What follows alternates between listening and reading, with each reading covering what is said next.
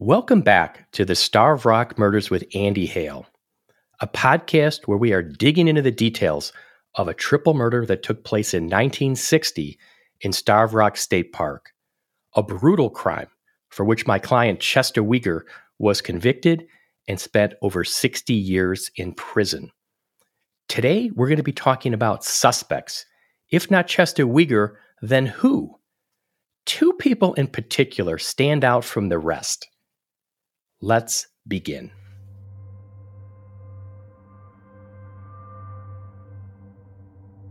Handwritten police notes dating to the weeks and months following the triple homicide at Starved Rock State Park indicate that hundreds of people were questioned. A spectrum of characters, ranging from the women's restroom attendant at the lodge to known sex offenders from as far away as Chicago and interstate truck drivers, were all given the third degree and pressed as to their whereabouts on the afternoon of Monday, March 14th. Most interviews consisted of a few pages of notes, or in some cases, a couple of paragraphs. But two suspects in particular stand out from the pack for the sheer bizarreness of their statements and actions. George Spiros and Gerald Nemke.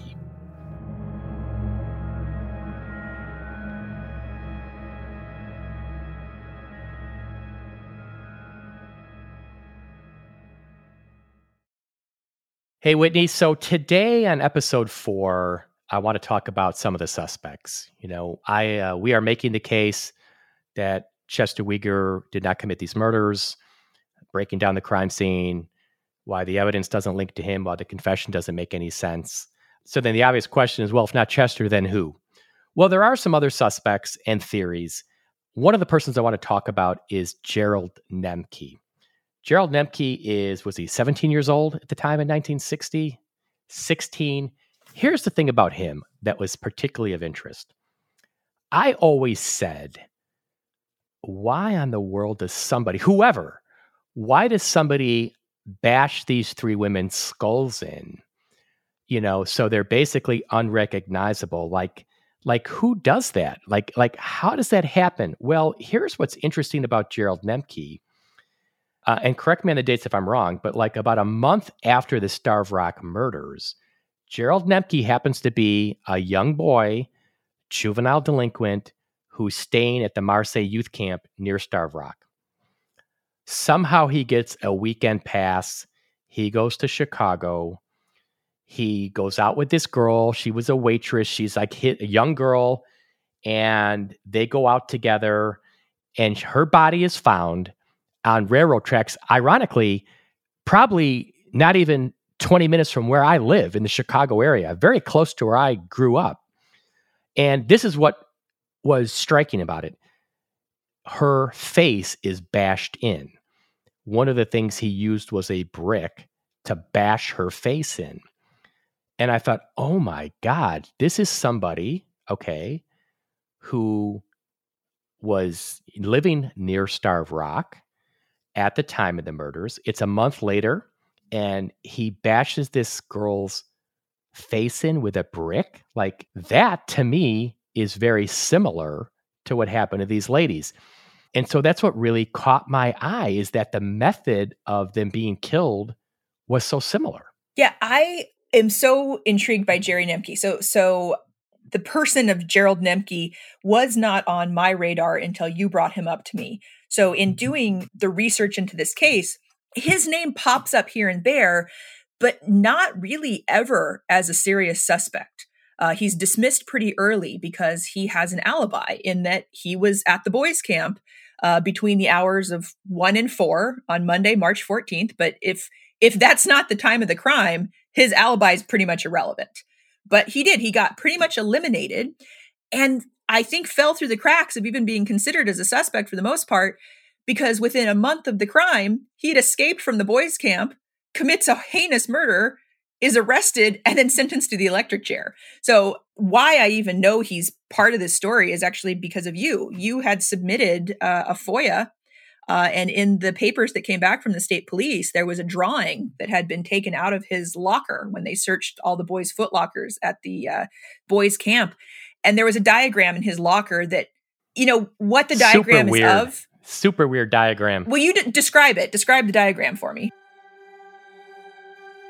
Well, it's got like three shapes, and I can't remember if they're like triangles or rectangles. And then there's like letters inside the shapes, and then there's arrows pointing up and going in certain directions. It's weird, but what struck me is that there's three of them. There's three of these shapes with arrows, and I know there's three victims. So, and the fact that the note got collected and put in a file shows you that investigators thought it was something of interest. If they'd have just found a comic book in his locker, right? They're not going to necessarily, you might not know that, but it's something like, it sounds like they traced it. If you look at that document, they traced it and it's in the file. So it's weird. I don't know what it means. And I don't see anything, what I don't see in the file, I know the file I have that Andy Hale has is not complete. I know that there were thousands of more pages, there had to have been, in this investigation, and who knows where those documents are now. But I have seen no documents. There's no interview I've seen with Gerald Nemke. There's no polygraph report with Gerald Nemke.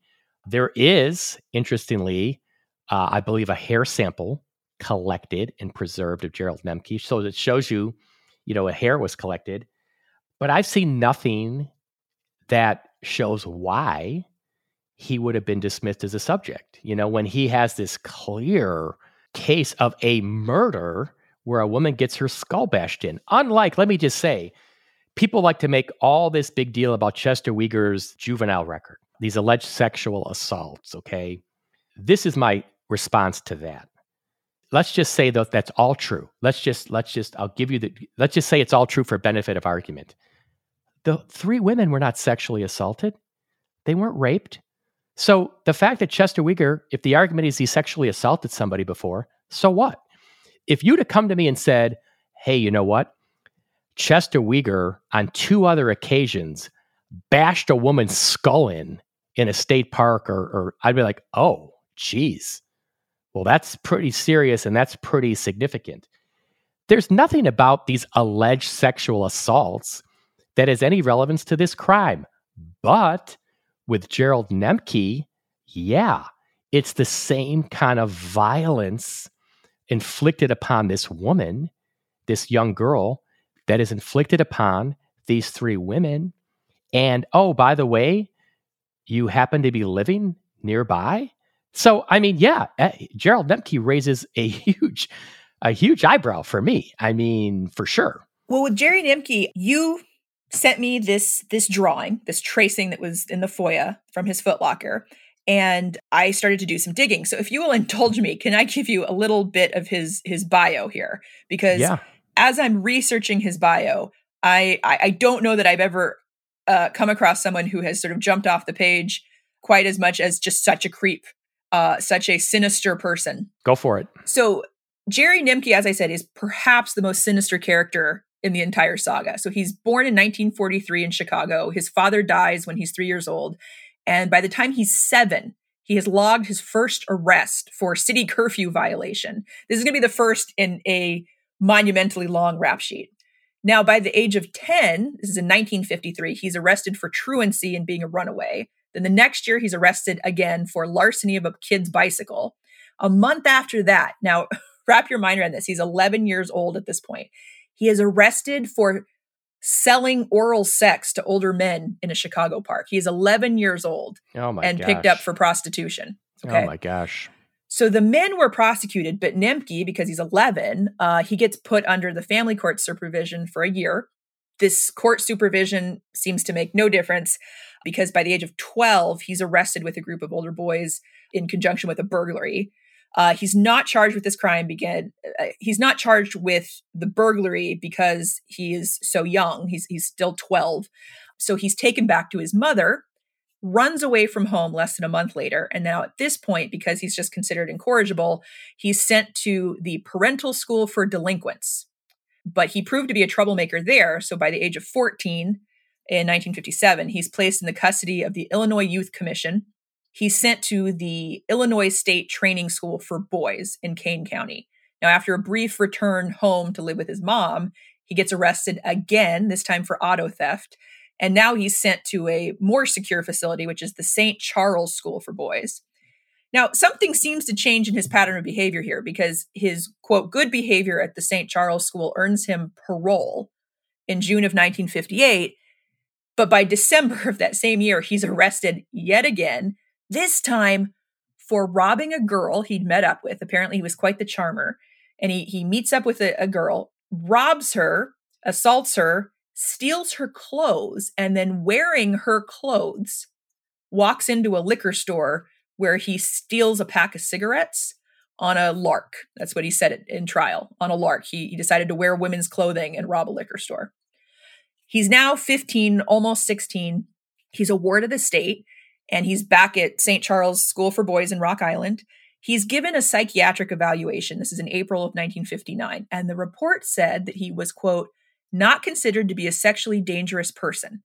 Now, we know later he turns out to be a very sexually dangerous person, but at least at 15, 16, the psychiatrist says, oh no, he's not a sexually dangerous person. And he was deemed no longer to be a threat to society and granted parole once again. 3 months later, he is arrested for larceny, steals a car. He's sent to the Industrial School for Boys at Sheridan, which was a maximum security youth detention center just up the river from Starved Rock State Park, actually. So because he's now charmed the warden and guards and demonstrated such model behavior at the Sheridan School for Boys, they put in a recommendation for him to be transferred to the boys' youth camp at Marseille, the one that's just up the road from the state park, from Starved Rock State Park. So the stated mission of this camp for boys that he's sent to is to, quote, take bad city habits out of the boy by taking him into the country, working him hard, and reshaping his way of living. It does not appear that they were successful in their mission when it came to Gerald Nemke, because by March of 1960, at the age of 16, he's under the supervision of the wardens.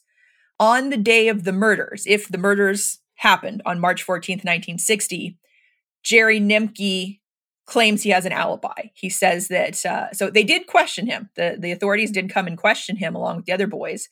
And when he was questioned as to his whereabouts, he said he had an alibi. He said he was just sitting around the camp. But then he curiously added this. He said, you know, one person could have done it, but it wasn't me. Then he goes on to brag, right? Okay, let's pause there, right? I'm being questioned by the police. And I'm like, I don't really know the details of this murder, sir. But, you know, what I don't know about, I'm going to offer some expertise on. Yeah. Well, one person could have done it, but it wasn't me. It wasn't me, sir. To say. It's an odd thing to say. It's very odd. So then he goes on to brag that he would get bored frequently and go for walks. And whenever he got tired of walking, he would steal a car. And then he brags further that he's estimated that he stole about 200 cars over the course of his life. So law enforcement were suspicious enough of him that they did take a hair sample of his along with fibers from his socks. Okay. And I mean, that is a very strange background, and it's sad. I mean, the childhood he had, that prostitution claim when he was young, all that is a very troubling rap sheet. And none of that probably alone would have been enough to make me think, you know, he's a prime suspect. But, oh yeah, and by the way, he bashed a girl's skull in a month after the Starved Rock murders. So, I mean, it's yeah, we're not even done yet. Yeah. But I mean, that's the point. It's like, I always say, who could do something like this? Because I just, you know, it's just such a violent, senseless, horrific crime. The answer is, well, Jerry Nemke apparently is someone who could do something like this because he did it to this young girl a month later. Well, let me give you the details of what happened. So he apparently is a charmer, and he charms the guards and the superintendent of this boys' camp in Marseille to the extent that they give him a pass to go home to take his mother to church on Easter. So that would have been April 17th of 1960. So this is just almost exactly a month after the murders. He's supposed to report back, never does. So he goes AWOL from the boys' camp. Then where he is for the next week or so is unclear. However, he shows back up on the radar because on the morning of April 30th, a teenage waitress named Marilyn Ray Duncan, she's 16 years old, is found in the rail yards outside of Chicago, partially dressed. So this is an interesting detail, right? She's splayed out in this sort of spread eagle position, Her clothing is torn and her head is completely obliterated, bashed in to the point her ear is severed. Oh, and poor girl. so she is not dead. She is still alive. They take her to the hospital. Unfortunately, she never regains consciousness and she dies 2 days later. But he is found the next day because he's picked up for driving another stolen car. He is put on trial, and within a couple months, he is found guilty and sentenced to the electric chair. So he holds the record, actually, for the youngest person to be sentenced to the electric chair in the state of Illinois. No, it's shockingly similar, that the body is kind of partially clothed and the amount of violence to the face with a blunt object. And then you combine it with the fact that he lived in the nearby youth camp. I mean, how can he not be a prime suspect? We also need to point out that a camp counselor and a group of boys from that same youth camp are the ones who found the bodies of the 3 women in St. Louis Canyon. I think he falls out of the suspect pool because they were married to the notion that the murder had to be the afternoon of March 14th, and he had an alibi for that afternoon. But if our timeline for when the actual murders took place is not that 3-hour window on the afternoon of March 14th, then he doesn't have an alibi. I just would like to know a lot more about this because I don't know what he could tell me if I were to be the detective investigating him.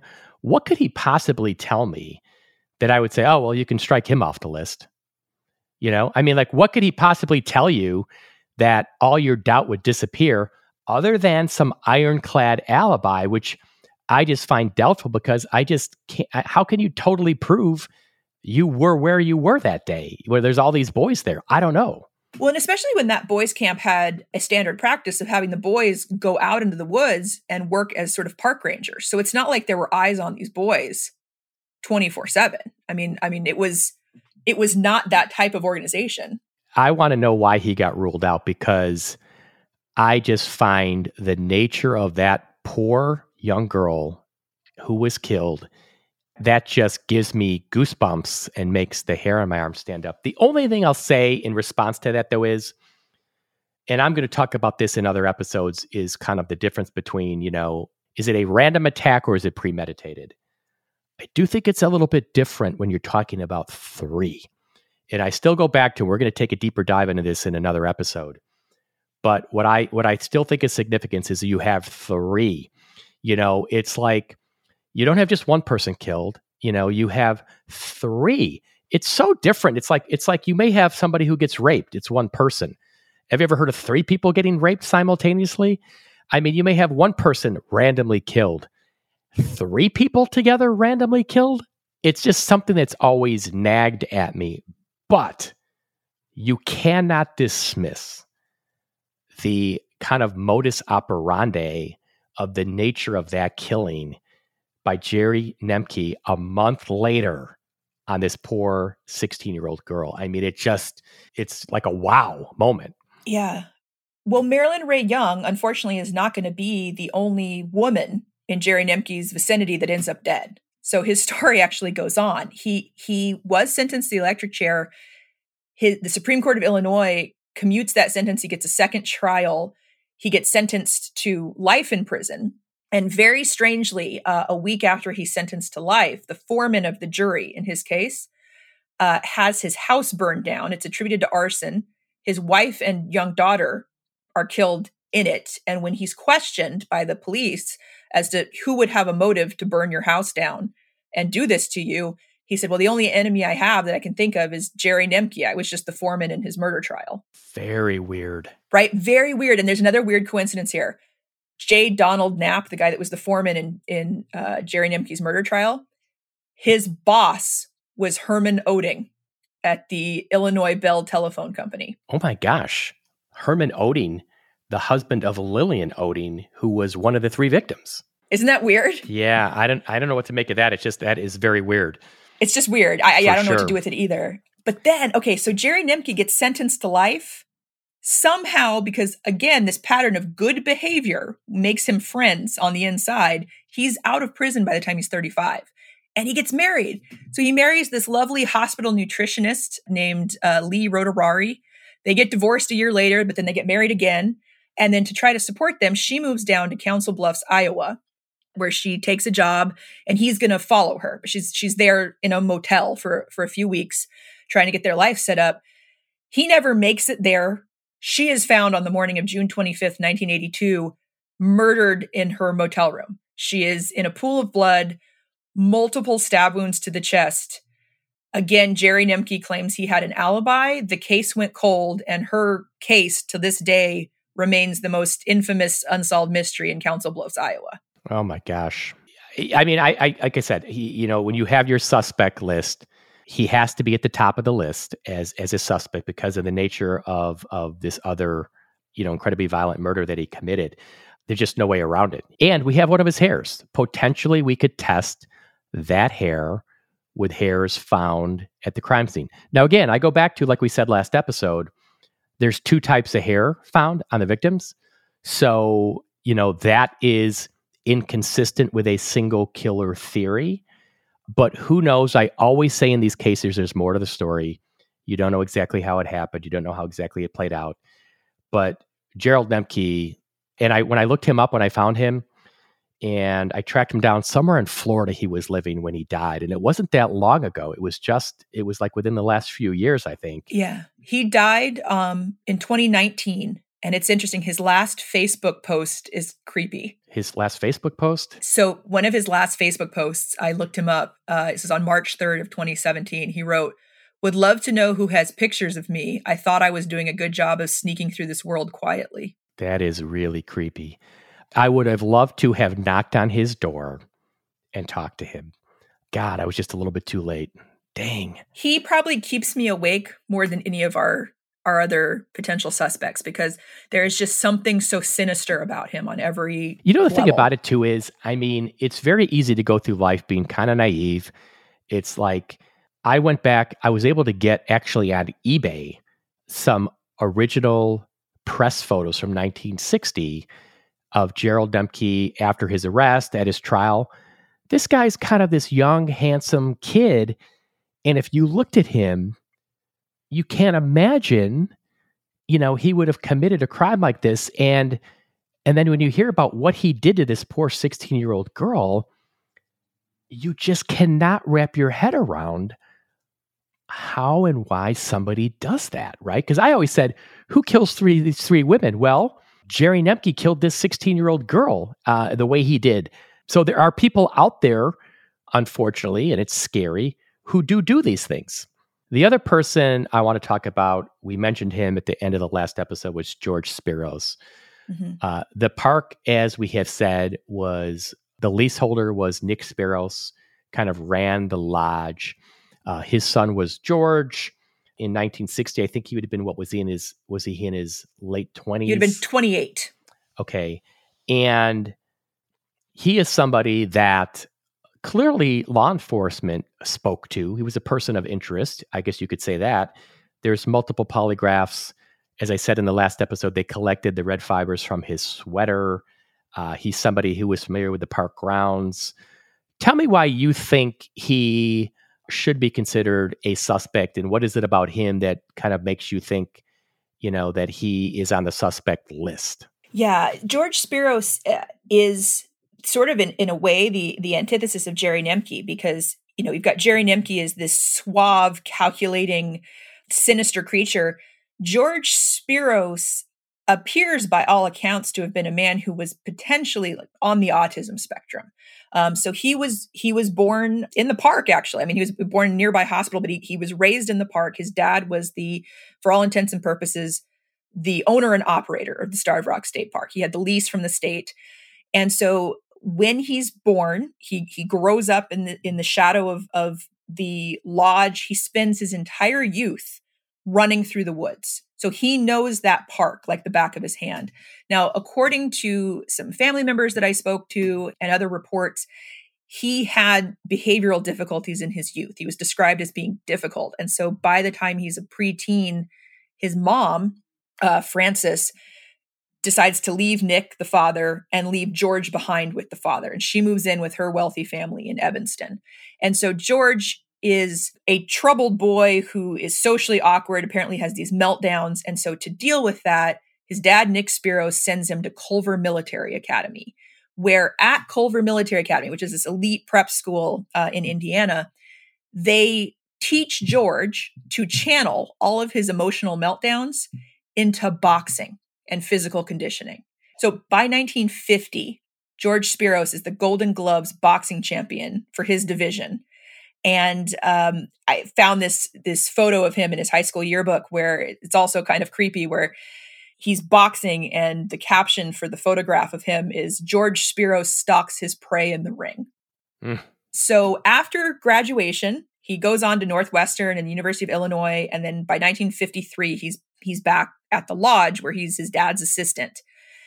And then between 1953 and 1960, he's described by many people with pretty interesting adjectives and adverbs. People say he lurked. He was a lurker. He was constantly seen lurking. He had a very hard time maintaining eye contact. He was socially awkward. He would sneak up on people and sort of just watch them working, sometimes through the windows in the rooms. And so he got this reputation of being just this odd fellow that people sort of avoided. And so even though he was, if you look at still photographs of him, this classically handsome young man, he's the son of the most powerful man in the county. There's no reports of him having any friends, girlfriends even. Rumors kind of started to swirl apparently that he might in fact be gay. None of that can really be substantiated. But another rumor that's maybe relevant here is that he had such a difficult time making friends that he would often use his dad's money to pay people to be his friends. But let me pause you there. Let me pause you. I mean, I get all that. And let's just say he's a strange guy. He's a weird guy. He's a lurker. He's a loner. I personally, so why? Why would George Spiros, why is he going to kill 3 ladies? A, just kill them, right? And B, why is he going to bludgeon them to death where it's a park where he lives and his dad runs it? I personally have never been a lot of people out there in the theories, like George Spiros is one of the names you hear talked about. To me, I still struggle with the why. Gerald Nemke makes sense, right? I'll say, who could do this? Okay. You could say, well, who could do it? Gerald Nemke, because he did it to somebody else. Yeah. George Spiros, it's okay, he's a weird dude, but there's a lot of weird people out there. I need more. Make the case for me more, because I'm not quite there yet. More.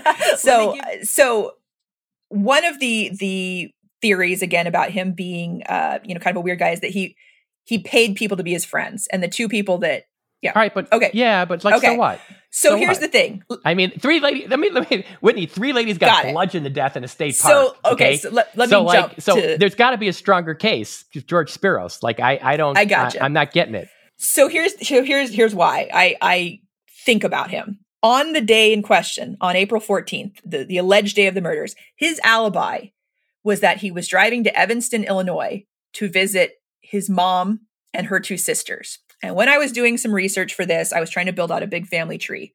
And I'm clicking and putting pictures from the public archives. And I glance up, and maybe it's just because I'm tired, but I glance up and I thought I was looking at a picture of Lillian, Mildred, and Frances. I thought I was looking at a picture of the 3 victims. And I realized I was looking at a picture of George Spiros' mother and her 2 sisters. They are 3 women. His alibi that day is that he's driving to visit his mom and her 2 sisters, who are doppelgangers for the 3 women in the park. And I find it interesting that his alibi doesn't completely match the facts. He is late, supposedly getting to Evanston, Illinois. So he leaves the park at 1. He doesn't get to Evanston until 4.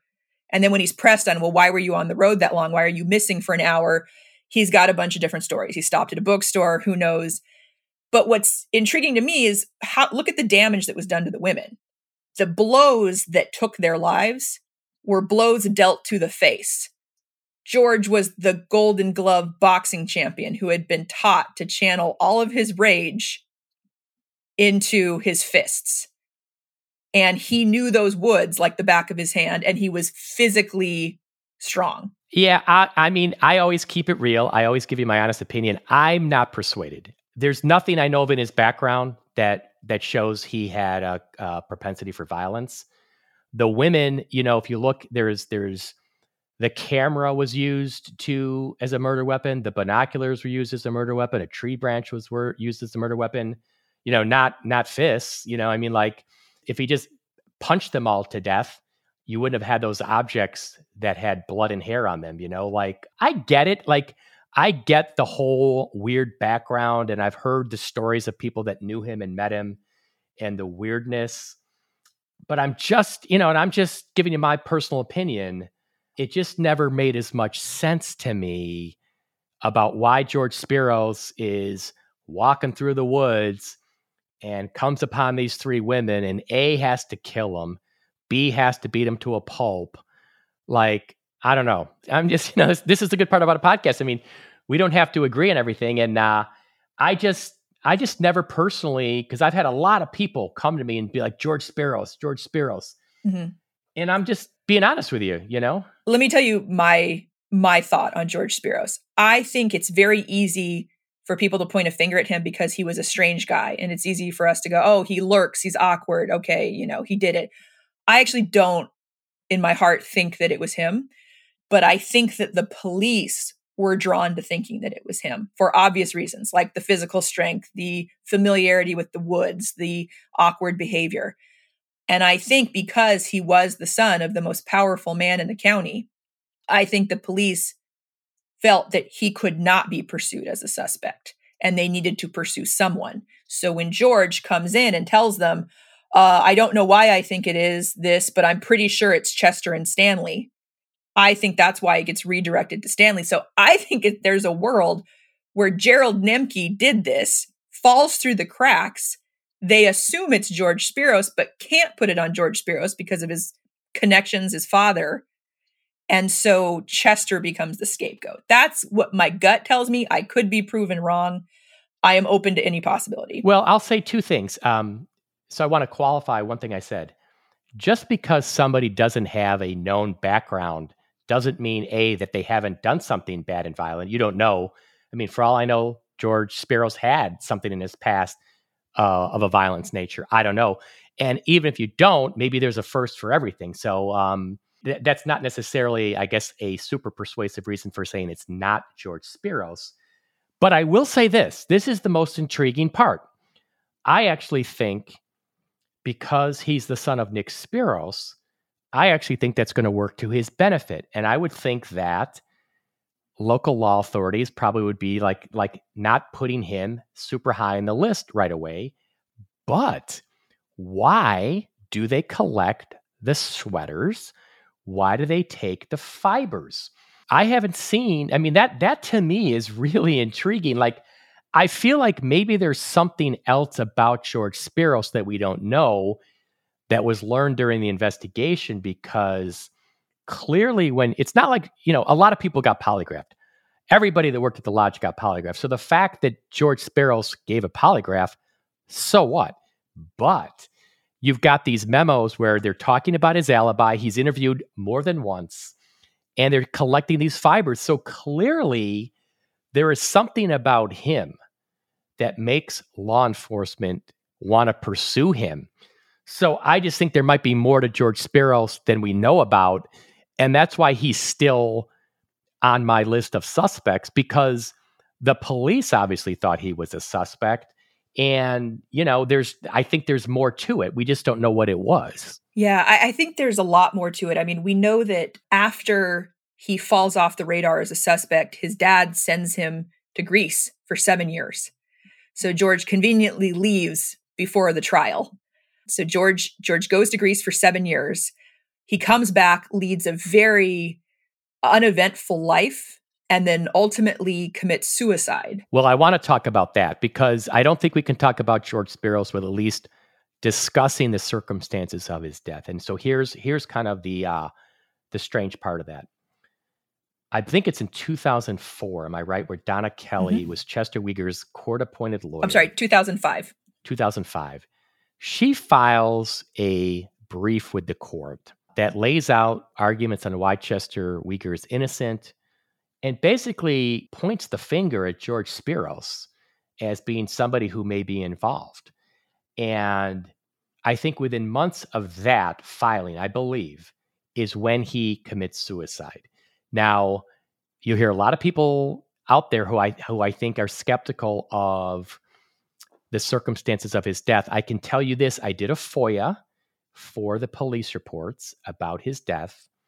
And it is weird, I got to say, because he is found at the time at home.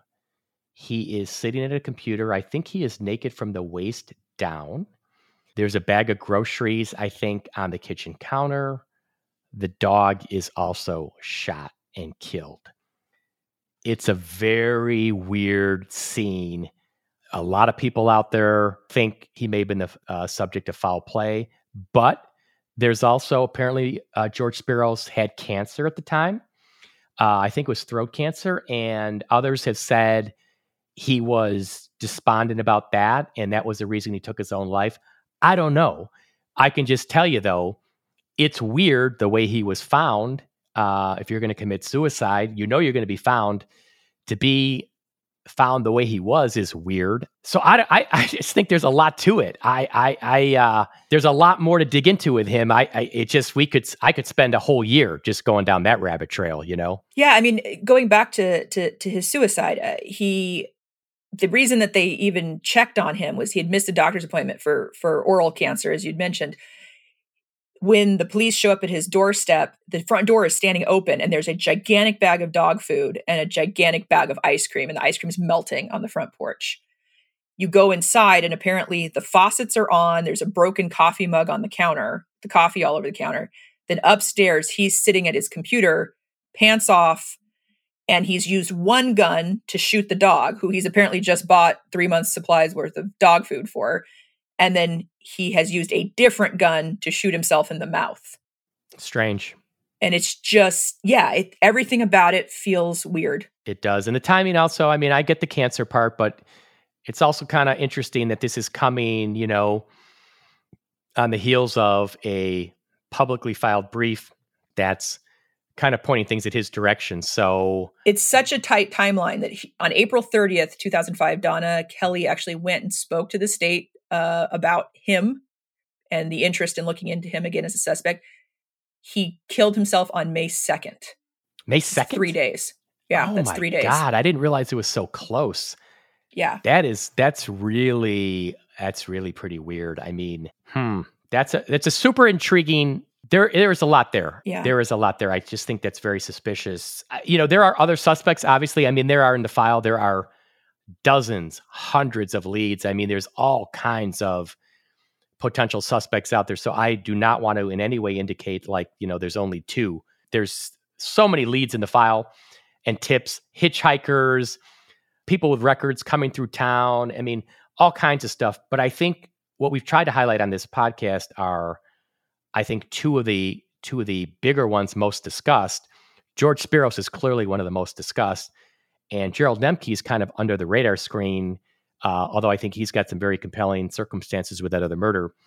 And we could talk more about it, but those are kind of some of the key suspects. But what I want to talk about in an upcoming episode, and this would be my segue to end this one, is the theory of randomness versus premeditated, right? So under the theories we've talked about today, with both Chester Weger, Gerald Nemke, and George Spiros, it's random. It is this stumble upon these women, something happens, there's a chance encounter, and the women are killed. I actually am more of the camp of premeditation, and I'm going to just leave it at that, and you're going to have to tune into that episode where I can make my case on why. We talked about suspects today, but there's a lot more I want to talk about with the argument of premeditation, which would not be any of the people we talked about. It'd be something completely different. So that's coming down the road. You're going to have to stay tuned. Another good episode, Whitney. I'm looking to kind of continue in the journey with you. Me too.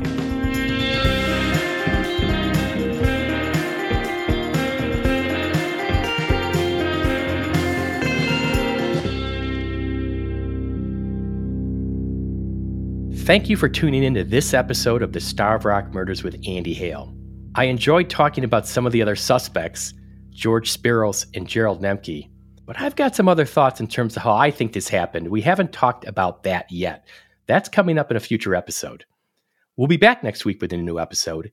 And if you want more information about today's episode, visit our website, andyhalepodcast.com, We're going to be posting documents, photos, information. If you want more detail, that's where you can go. Check it out.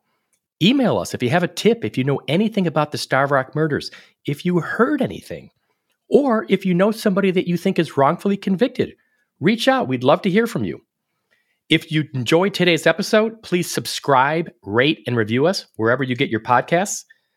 This show was produced in collaboration with Phineas Ellis, sound designed by Studio D, and hosted by myself and Whitney Braun. We'll see you next time.